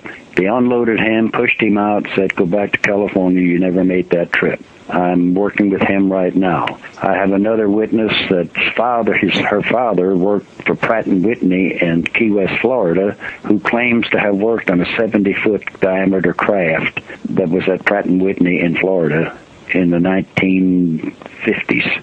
When you find a witness, many times I'll get a hold of them and they'll tell me they weren't stationed here. I happen to have a copy of the Roswell Army Airfield yearbook from 1947, which is like an old high school yearbook with pictures and all the squadrons and the ranks and things like that. And I'll tell them, I'm looking at your picture. You were in squadron such and such, and your rank was such and such. And then they know I have them. And they say, okay, I was there, but I'm not going to talk about it. And normally that's as far as the conversation can go because I can't push them further than that. Are these people still afraid that there's going to be some kind of federal or military retribution against them? Some are. They're afraid of their retirement, many of them, that they'll lose their retirement, and I try to convince them that that's not going to happen. And then they're afraid for their own personal safety, many times for their own and their family. And, we keep hoping for some deathbed confessions, and they're very far and few between. We've had a few, and things are so different. 60 years ago, if you were told to shut up for national security, you did it because you respected and trusted the government and the military. We don't have that today. Many times at lectures, I'll ask the audience, name 5 people in the government you respect. I get a blank look. That's unfortunate that we've come there, but I'm starting to emphasize to young people, and by young I'm talking up to the age of 40, to start asking and demanding answers to questions because we're living in a world of cover-up, and it's being accepted by the young people. They don't know any better or they don't care, I don't know, but Iran-Contra, Vietnam, Watergate, the Kennedy assassination, that's all cover-up. And that's not news. And these young people need to start asking questions and demand answers. I'm 65 years old. I thought in my lifetime I would know some answers. And I'm beginning to think I won't. If what I do in this research ever proves to get to the truth, then it was worth my effort for my kids or my grandchildren. Well, see, here's the thing, Dennis. We've been talking a lot lately on the Paracast about the theories of what these craft and creatures are. And if there is a true paradox happening, then why is the government being so quiet about it? And there's a theory we've begun tossing around on this show, and we're not the only ones who are talking about this, but I'm going to run this by you and see what your reaction is. Okay. It's going to sound a little strange, but there you have it. This is certainly the nature of the beast when it comes to talking about this stuff. And David and I, by the way, epitomize strange. Well, certainly, Gene. I've been trying to work with some pictures of you, making them look better. And man, you are just seriously strange-looking cat. Just, if I saw you in a dark alley, I might like scream like a girl. But that's another story. Well, I've done that to a lot of people. It certainly gets me a lot of work in movies as a film actor. I don't have to put makeup on. It's just wonderful. It came from the Black Lagoon. So here's the thing, Dennis. Okay. Let's say for a moment, let's say that something crashed in Roswell. Government went in, retrieved it, took one look at it and said, oh, man, we have to keep this really quiet. Maybe, just maybe, what we're talking about here is something that's not as simple as an extraterrestrial craft. Maybe we're talking about something more complicated. Let me just throw this out to you. Maybe what we're really talking about here is a craft of beings that are not human, but are possibly not alien. Maybe what we've got happening here is that maybe we have some sort of life forms, creatures that want us to believe they're extraterrestrial, because then we wouldn't be so threatened by them as if we would feel if we found out that these creatures live inside this planet, or maybe on this planet in a dimensional offset. Maybe we're dealing with creatures that actually have been here longer than humans and have figured out a way to exist on this planet alongside of us, but in a stealth fashion. And the reason I'm bringing this up is that we have such a large percentage of UFO sightings that occur on, near, or around water. There have been a lot of sightings of these things going in, for example, to the ocean, or going underwater. And when we start to look at that and we start to put two and two together, it all of a sudden becomes odd. You start to peel away the layers of the onion here. Maybe what would happen if the government retrieved a craft, retrieved beings, and was able to figure out that indeed these things, let's just, again, for argument's sake, they're from Earth. They're a species that are superior to us. We're not the top of the food chain. Maybe these things are the top of the food chain. The government discovers this and says, oh, this is just so strange. If our society knew about this, there would truly be a breakdown, because we wouldn't be able to handle the idea that we weren't the top of the food chain on this planet. So maybe the government now says, well, let's let the extraterrestrial story get out there, because at least then people think, well, if they're from another planet, then it's not like we have to worry about them really being here. They just come visit and they go away. Versus a species that actually lives here, that if we knew that, we'd be a lot more concerned, and especially if we knew that, hey, this is a species that can move in between dimensional constructs and they're always around us. What do you think about that theory? How crazy does that sound to you? Well, with my engineering background, I first of all don't think it's crazy at all. Dimensions is a topic that's been brought up many times, that it could be our own future, our own past. My theory, and this is strictly my theory on the Roswell incident, is whatever was recovered, and we know something was recovered. I'm not going to go out on a limb and say it was extraterrestrial, because I don't know that for a fact. All indicators seem to think it was. But my theory is that whatever was recovered, the United States government and the military still don't know how it operates, propulsion, guidance, things like that. They don't know where it was from. They don't know what their motive was for being here. And until they can get the military advantage out of whatever they recovered, they will deny it happened until they use it. We don't do anything with our daily life that the military hasn't already done. I've heard one time that military technology advances about 15 years for every calendar year. If that's the case, we're talking 60 years of calendar years versus a lot of years of technology. But I really don't think they know what they recovered or how it operates or where it's from. And until they can get military advantage out of that, because we certainly don't want our adversaries knowing about it, and you can't tell your friends without your enemies knowing. My theory is that whatever was recovered, they still don't know what it is or how it operates, and until they get the military advantage out of it, they will not go public and admit it happened.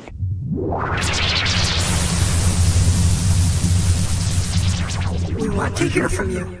If you have a comment or question about the Paracast, send it to news@theparacast.com. That's news@theparacast.com.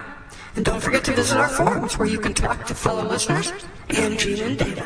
Just go to theparacast.com and click on the forum links. That's the forum links at theparacast.com.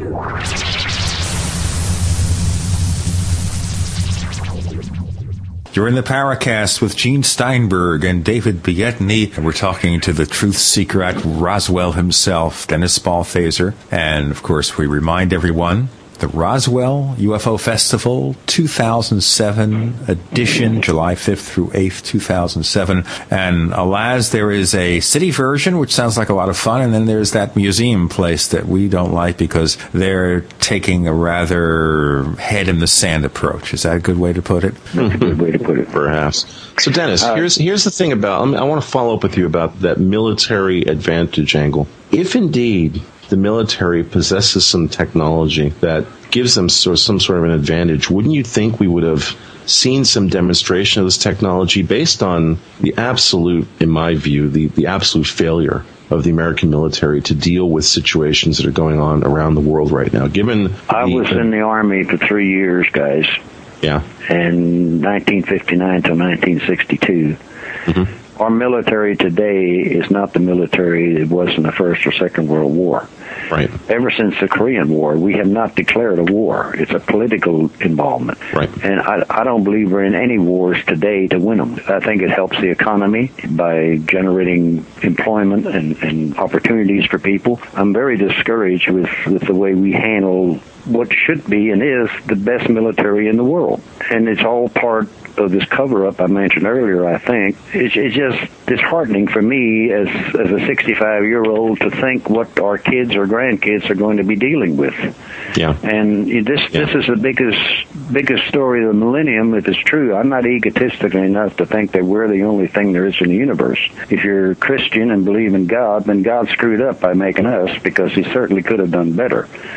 And I'm disappointed. This frustration I go through every day almost doing this research, batting my head against the wall and fighting with the Army and the military and the government, continually lied to about everything. It's just really frustrating. Well, that gets to the point, though, of the fact that we've not seen any clear sign that our military at this point possesses any clear technical advantage. I think we have.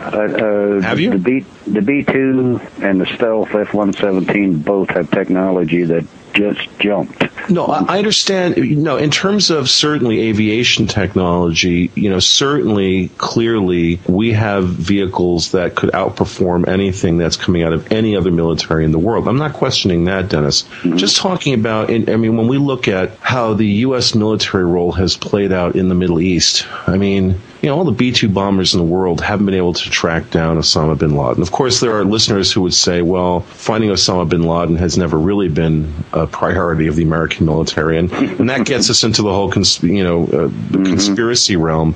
But I'm just talking about the things that I've been reading in soldiers' blogs that are coming out of Baghdad that are so damning that at this point now the military, just in the last week, has declared a clampdown on soldiers' freedom of speech and their ability to actually document what's been going on there. Because if one peels back the layers and bypasses the mainstream media, one finds that there is a terrible disaster going on over there with our troops, with how they're being deployed, with how they're being equipped. It's an absolute, complete, unmitigated disaster. And that doesn't... I can throw in another wrinkle here, too, Sure. and not the military, but NASA, NASA. Mm-hmm. Why are we still using solid fuel rockets, which is the most dangerous way to put our astronauts in space, if we have other technology, which leads me to believe that we have two space programs.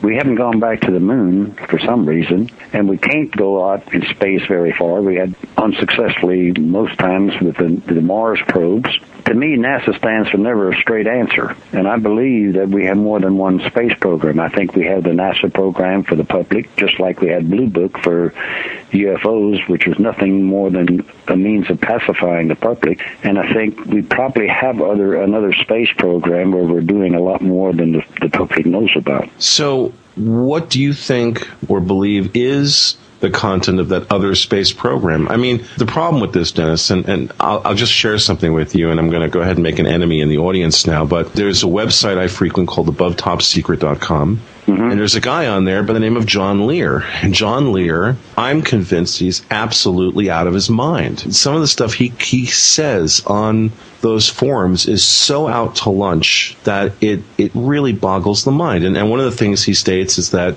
we have technology that can go to any planet in the solar system, that we have actually visited every planet in the solar system, that we have lunar bases. But then, you read this stuff and you realize he also says that there's enough of an atmosphere on the moon for you to get out and take a walk, which is just I read that, and to me it's just the worst nonsense I've ever read. So, what do you think is that secret space program? What does it consist of? If it's secret, I don't know, but I met Edgar Mitchell, the sixth man on the moon, the astronaut, several years ago, and had the opportunity to visit with him one-on-one. And the reason I wanted to meet him was because I had heard that he knew about Roswell. And I point-blank asked him about Roswell, and he said, Dennis, all I can tell you is that, yes, it did happen. I have sources that have told me they were involved, and it did happen. And then he also told me that we have two governments.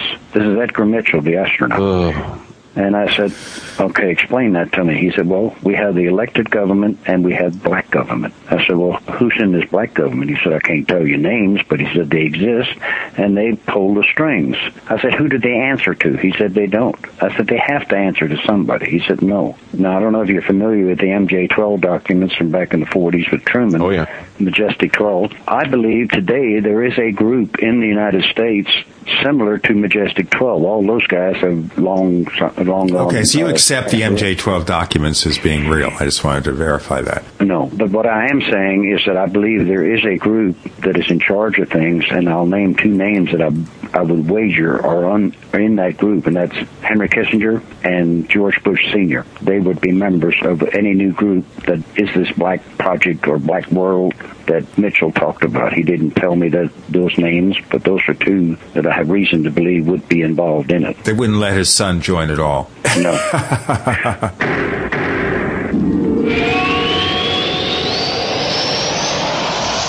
You are about to enter another dimension. A dimension not only of sight and sound, but of mind. A journey into a sinister land of secret rites, passwords, initiations, and handshakes, where the truth remains hidden and history is controlled by an elite group of mysterious men. Imagine, if you will, that I'm holding a book in my hands that explains this secret history, and that the name of this book is Conspiracies and Secret Societies, the Complete Dossier. Here is described centuries of dark dealing, lies, murder, mayhem, and cover-ups in the pursuit of unimaginable money and power.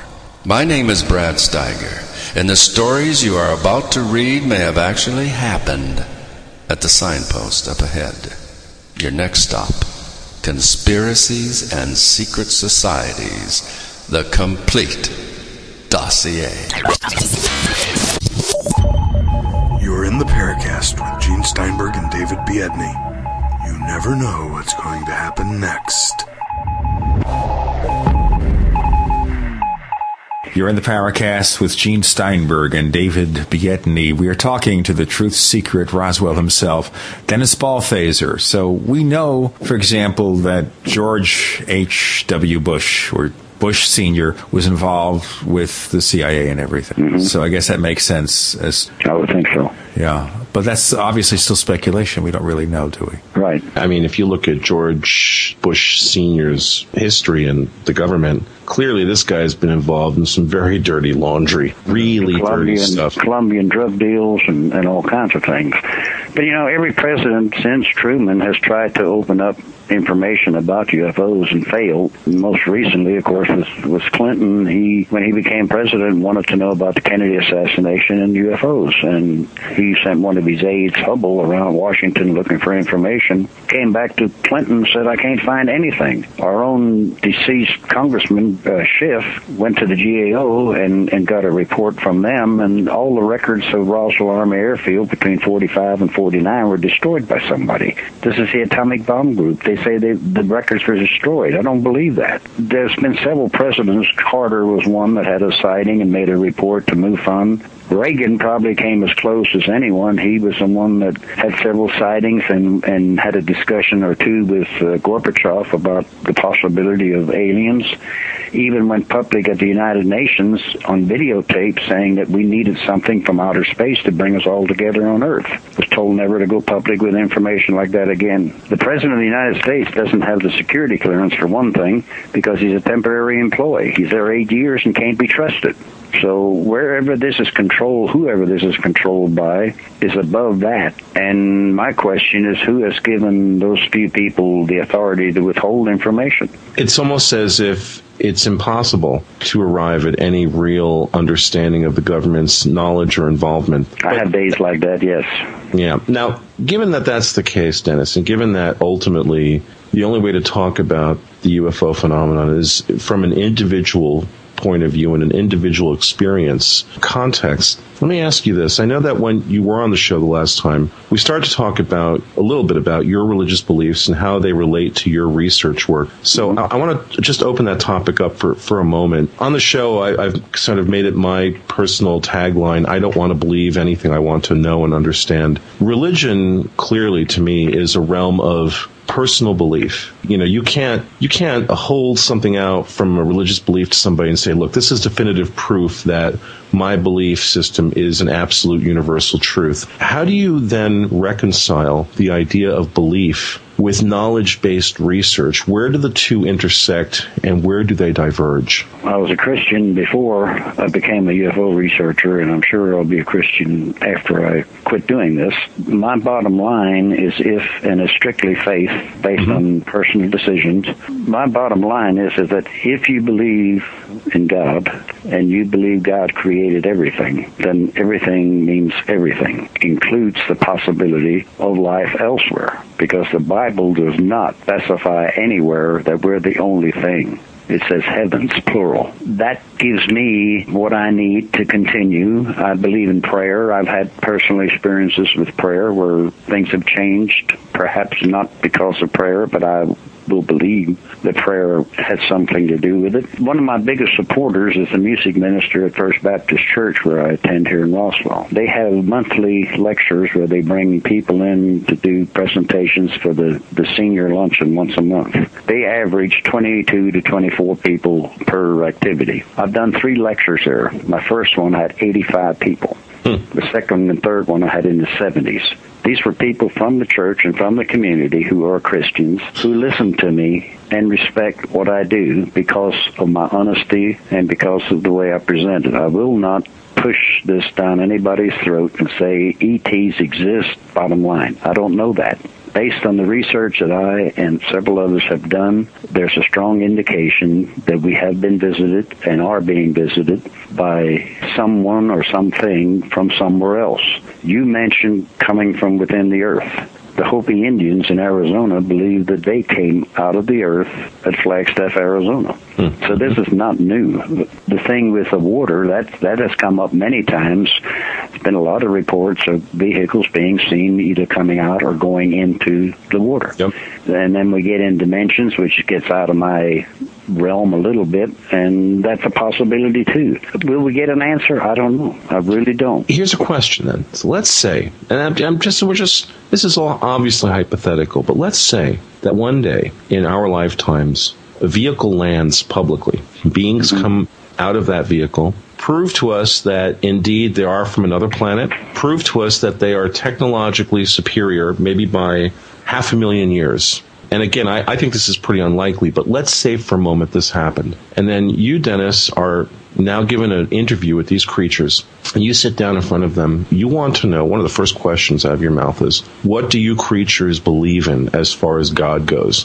And the creatures look at you and they say, we've been to the realm of what you call the spiritual plane, and it's another manifestation of reality, and what you beings as in us, they say to you, what you beings call God is not at all what you think it is. It's not God as you believe it to be. How do you then respond to those beings? Essentially, these beings say to you, God is not what you think it is. How does that affect your trust of them being a credible source of information, or does it? Well, that's deep. That's good. We don't ask the easy questions on the Paracast. No, you guys are good. If the government would come clean and tell us what happened in Roswell or at other locations where there have been crashes or other sightings or whatever, if the government came clean with that, I'll go fishing. I don't need the frustration or the expense to do this, and I'd be happy to give it up and admit that I was wrong. With the religious end of it,